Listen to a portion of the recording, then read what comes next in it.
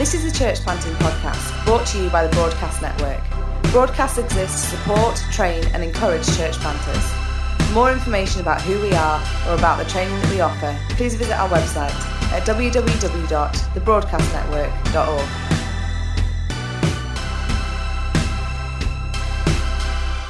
Welcome to the Broadcast Podcast. My name is Beth and I work for the Broadcast Network, and we are really excited. We've got a conference happening in June from the 8th to the 9th, and up until that time we are interviewing our guest speakers. So we heard from Tom O'Toole a couple of weeks ago, and we've got Sam Ward with us today. Hi Sam. Hey, how you doing? I'm good, how are you doing? Very well, yeah, really good. Yeah, it's a sunny day in Manchester today, so it's put me in a good mood. Did you not get snow this morning? Yeah, we did get snow as well as sun, which I feel like just sums up Manchester in a nutshell, really. all seasons in one day, which is Manchester climate to a T. Exactly right. Yeah.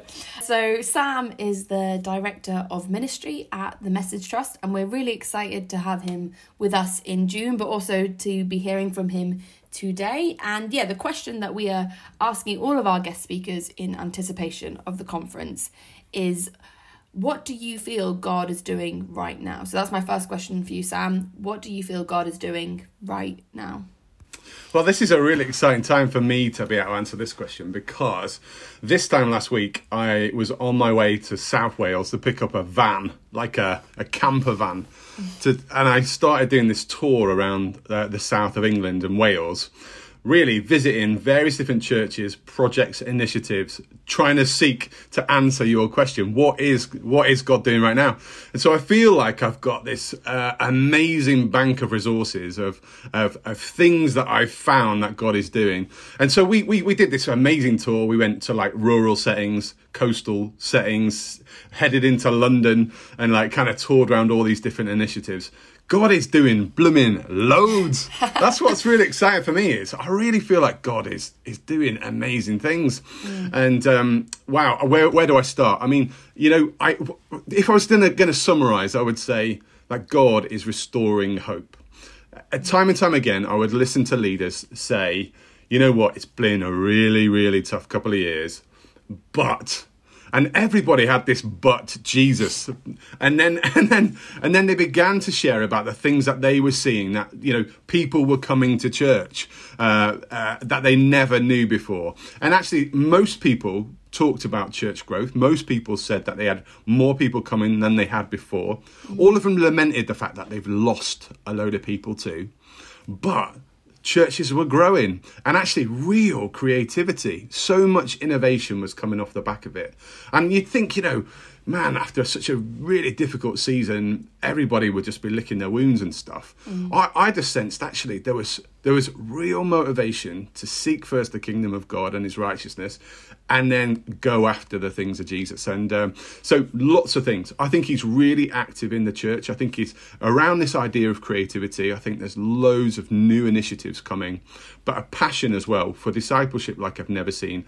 Maybe that comes in response to loads of new people that have never been to church before, or giving church a go again where they might not have done so before. And I think people are like, man, we've got to do big work in discipling. And so God is playing a huge part. I'm really encouraged for our nation, probably like I've never been before, actually. Dead excited. Yeah, that's so exciting. Do you feel then, just from what you've been speaking about, that, the next step really is kind of really honing in on the skills of discipling, and that's where we're going to see kind of the most, the growth at the moment? Yeah, and you're right. But I think the church has often gotten into a little bit of a fixed model on what that might be. And I think people are now, because they're encountering unchurched folks or people that have not really been in church for years and years, I think it's kind of shaken what it means to be discipling. No longer can we just be relying on a Sunday morning and its teaching to be enough. I think there's a sense in which we've got to rebuild the community of believers.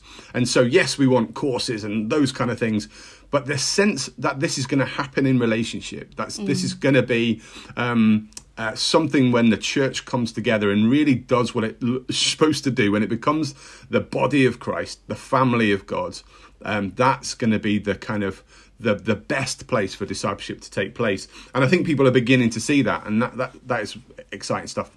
Yeah, that is really exciting. Yeah, it's really interesting, that idea of we need to rethink the way that we are doing discipling because of just the changes that we've seen over the pandemic as well, and actually the structure and the kind of methods that we've been using for decades now actually kind of with everything after the pandemic need to be reshaped and rethought, because we're living in a very changing world, or something that can come along like COVID and completely change the way we operate. We need to be able to apply that to lots of aspects in our lives. So that's really interesting. Yeah, so what kind of living in a post-pandemic or with pandemic world, what do you feel like God is now calling us into after COVID? I really felt like as the church began to emerge from COVID, that maybe there was something around a wake-up call to the church. I was really focused in on Romans chapter 13, where it kind of talks about understand the present time. That's where I think verse 11 starts. And then it goes on to say, the hour is already upon you to wake from your slumber. And I think for a while the church really was kind of locked into like, how do we survive this? And just trying to get through. Like, we don't need to think about new things. We don't, but I don't think we're there anymore. I don't think the call to wake the church is as necessary as it was. I really do think the church has been shaken awake. The alarm call of the gospel has really alerted the church. I think now really God is saying the same thing that he said to Joshua as he kind of took on this new mantle from Moses, that be courageous. Do not be afraid. Be courageous. Be strong and courageous. In fact, right at the start of Joshua, he says it 3 times, like he almost needs to reiterate the point a little bit. Like, are you hearing what I'm saying, Joshua? And I imagine when Joshua's hearing that, he's hearing the audible voice of God. He's like, the first time he's like, yeah, I get you. And then maybe the circumstances around him, maybe the environment that he finds himself in, with this call to go on this new adventure, to cross the river, to take hold of what God has promised, then realizing that's a big task. And so he begins to doubt. And then the word of the Lord comes again, be strong and courageous. And he's like, I'm in for that. And then it happens again. Maybe just the fears of the world begin to creep in. And I think as we move out of pandemic, I think the word of the Lord to the churches is be strong and courageous. Go for it. You've got it. But as we've just become aware of the size of the issue, as we become aware of the difficulty that surrounds us, and even the insecurities that, let's just be honest, are not done with. If it's not pandemic, it's the soaring prices of food, or the increase in the cost of living because of heating bills going through the roof, or the fears of global war or war in Europe. I think the anxieties are going to be there to constantly get the church to sit back and go back into its shell, sort of pull the duvet up and say, not just yet, not just yet. I think the word of the Lord is continually, be strong and courageous. Every time you get those waves of fear and doubt, go again, be strong and courageous. You've got this. The promises of the Lord are there. The command of the Lord needs to be fulfilled. So go for it. But it's a tough one, isn't it? Where we just want to kind of say, you know what, we'd just rather emerge slowly, like, being woken up in the morning by your mum who comes in and pulls apart the curtains and says, come on, get up and get going. It's tough. And the church needs to constantly be called by God to be strong, to keep going. So, yeah. Yeah, definitely. Yeah.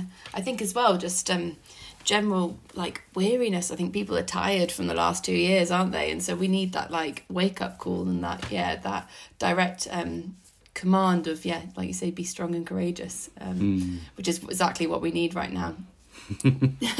Tom was speaking the other week a bit about how times of revival that we've seen in the past have always come after times of hardship, and actually has God been preparing us these last couple of years, in the to look forward to and to start asking for revival.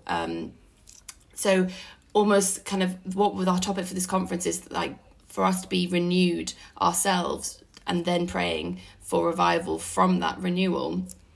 What would you say, are we ripe for revival right now? Do you think that's, obviously we should always be striving to see people saved, and we're on the edge of, do you feel like we're on the edge of revival right now? What a question. I got saved in the late 90s when there was a big sort of appetite for revival in the church, and I think, I used to sing "Send Revival, Start with Me." I was a revival junkie in my early faith, and I think I went through a whole season of being really disappointed that the revival that I'd prayed for never landed.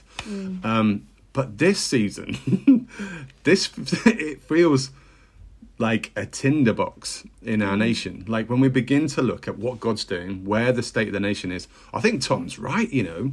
I think revival does start after seasons of hardship, seasons of suffering. Let's be honest, we've really not seen anything like the suffering of the church in a global setting. But this has been a difficult season, hasn't it? But what is revival? Man, we could spend ages looking at that. But it feels like when salvation begins to kind of gain a momentum that is beyond what is usual. And I would say that's already beginning to happen. I mean, interestingly, we've done some great initiatives here at The Message throughout lockdown. I created this thing called the Lockdown Hunger Project to send food to kids that were at risk of hunger because they couldn't get free school meals. And we followed that up with this network of community groceries, like a halfway between a food bank and a supermarket. And what's amazing is what starts out as a food initiative has led to so many people coming to know Jesus. It has blown my mind. So here at The Message, we've had to plant a church because over 250 of our members have given their life to the Lord. People getting saved in the queue for their food. And so here on any given Sunday, you will find 200 people gather, 90% of which are brand new, never been to church, never called themselves Christians. That's the stuff of revival. I genuinely feel like we couldn't have strategized it. We couldn't have dreamt it. God is at work post-pandemic. This is something exciting. And I think people can testify to more people responding to the gospel, wanting church than I can remember in my lifetime. So it's on, Beth, it's on. It's really exciting. No, that's amazing. Well, you spoke a bit about the Message Trust just then. Could you tell us a bit more about how you first got involved with the Message? It's been a long journey, I'll be honest with you. I got saved in college, and God really burdened my heart for the poor. That's really been the mandate on my life. Really, it's been really the least, the lost, the last. And I began to look at what was God calling me to. How did I begin to respond to this call on my life to do something about poverty? And so looking at initiatives around the city, I stumbled across something called the Eden Network, which was a ministry of the Message Trust, relocating Christians into the toughest neighbourhoods in the country. And so I applied and joined the third team, which is in a place called Openshaw, where I've lived now for the last 22 years. That's how old I am, Beth. I've been sort of kind of seen myself as an urban missionary, really, for the past 20 years with the Message. But I suppose I now work at the Message, and that kind of journey goes from being an Eden volunteer to then leading the team and the church that we planted, through to seeing Eden develop around the nation. So I began to look at Eden teams into Yorkshire and then nationally, and then I took on ministry, whatever that means. All the other ministries of the Message kind of fall under my brief. So it's been 20 years. That's probably too long. Amazing, yeah. No. And do you have any, well, I bet you've got a load of stories from the past 20 years, but do you have any, so obviously you were speaking about the supermarket / food bank that you guys started over lockdown, which I remember seeing on social media and thinking, what a brilliant idea. Do you have any more stories from recent history of times where you've just been seeing God work through the work of the Message? Yeah, right. So you could share with us. I know you have loads, but yeah. So there's this woman who starts coming to the grocery, and she responds to Jesus but she's blind. Her and her husband start coming to the church. She's baptized, and she had all these hopes and dreams that as she got baptized, maybe she'd come out of the water and be able to see again. It didn't happen. But when I was preaching here a few weeks ago, she stands up to testify. She takes the mic and she begins to say, this week I went to see the doctor and they were talking about my eyesight, if there's something that could happen, something that could change. And nothing was really changing. But as she went home, she said my eyesight began to return, right? So she said, she starts to testify about how she's seen her grandchildren's faces for the first time, and she, you hear those stories of miracles, and then suddenly I'm witnessing this one, but it was the detail with which she's began to sort of share. She said, and I could see the eyelashes on my granddaughter, and I'm like, what draws our attention? I would never notice someone's eyelashes unless they were ridiculous or whatever. but she was like seeing things for the first time, captivated by it. I remember talking to a guy that I was working with from my community, out of prison, had been in prison for years and years. In fact, he got saved in prison, and then he kind of, as he came out, he began to share with me his experiences. And he said, suddenly I was seeing trees for the first time in many years. And he said, wow, aren't trees beautiful? And he said, then this dog ran past, and he was like weeping because he'd seen a dog. And not because he'd been in jail, but because God had kind of reframed all of creation for him, and he suddenly saw purpose like he'd never seen before, and he's like overwhelmed by colours, like his eyes had been opened. And I see it both in the addict and the criminal who suddenly comes to know Christ, but also I see it in the woman who's blind and then sees. And man, I've just been so encouraged by that. That's amazing. Yeah, there's some great testimonies. Yeah, it's so exciting. Yeah, so would you be able to share with us a little bit then about, we've got you speaking at our conference along with Jeremy Simpkins, Ness Wilson, Rachel Gardner, and our own Tom O'Toole as well. Could you share with us a little bit about what you're going to be bringing with you? You're going to be doing a session on the second day, I believe. Can you share a bit about what you're going to be speaking to us about? Well, I'm going to level with you. I'm still crafting. It's like months away, but that's fine. It's a way always. Yeah. No. Let me tell you where I think I'm going. I love Isaiah 58, and in there you get a people of God who begin to complain that almost like God is deaf and blind for all their righteous acts. He doesn't seem to be doing anything, and they kind of question God. But then God begins to answer them in really what real righteousness looks like. And so, yes, we're going to be looking at revival and renewal and how that sort of journeys us out. But what I want to do is take a look at God's people who begin to navel gaze.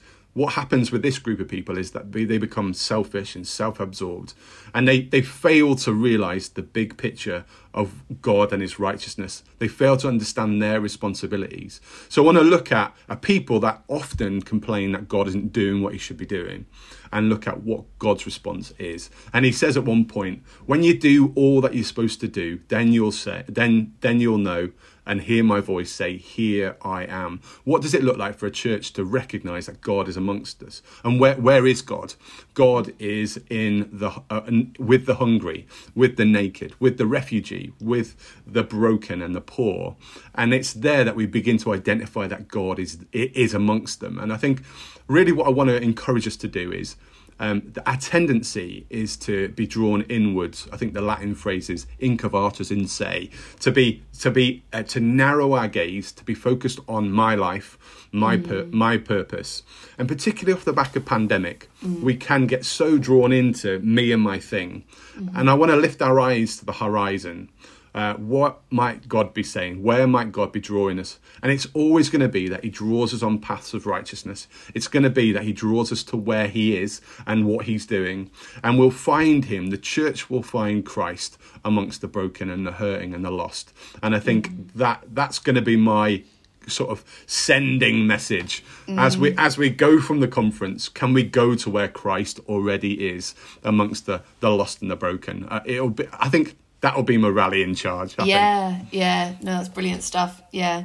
it's really interesting what you're saying. I was speaking to someone the other day about how over the pandemic there was such a rise of self-care products, and we were kind of told, you know, look after number one, look after yourself. And I read the other day about data analytics that the self-care industry is now, I think, $450 billion, something like that, or projected to be soon. And it's that kind of marketing of like, look out for you, look out for number one. And actually we were built for community, and we were built to love and serve our community around us. So it's it's really key to who we are as Christians, isn't it, to be like looking outward and, you know, serving those around us. So that's exactly it. Mm-hmm. I talk about the first attribute of the Imago Dei. We are made in the image of God, but God is by very nature triune. He's in community, and so we're made in the image of God, and therefore made for community. But it's totally countercultural. And so we take care of number one. We don't consider those around us. But God is always going to be in the other. God is always going to be in those that are not us. The enemy, the neighbour. That's who we're called to. So, mate, I love that you get it. Good. Completely get it. Completely back it, definitely. Yeah. Oh, well, thank you so much for joining us today, Sam. It's been so great chatting to you, and I can't wait to hear from you in June as well at our conference. You can still book into that now if you just head to thebroadcastnetwork.org/renewal-for-revival. And you book on there. It's a 24-hour hub. We're so excited to hear from everyone. Who are you excited to hear from, Sam? I love listening to Tom O'Toole. I've never heard Jeremy Sinkins, so I'm really excited about that. Have you not? Oh, no, he's brilliant. Yeah, so go on, book in. Thank you so much for joining us today, Sam. It's been great to have you with us. My See pleasure. you later. See you. Bye.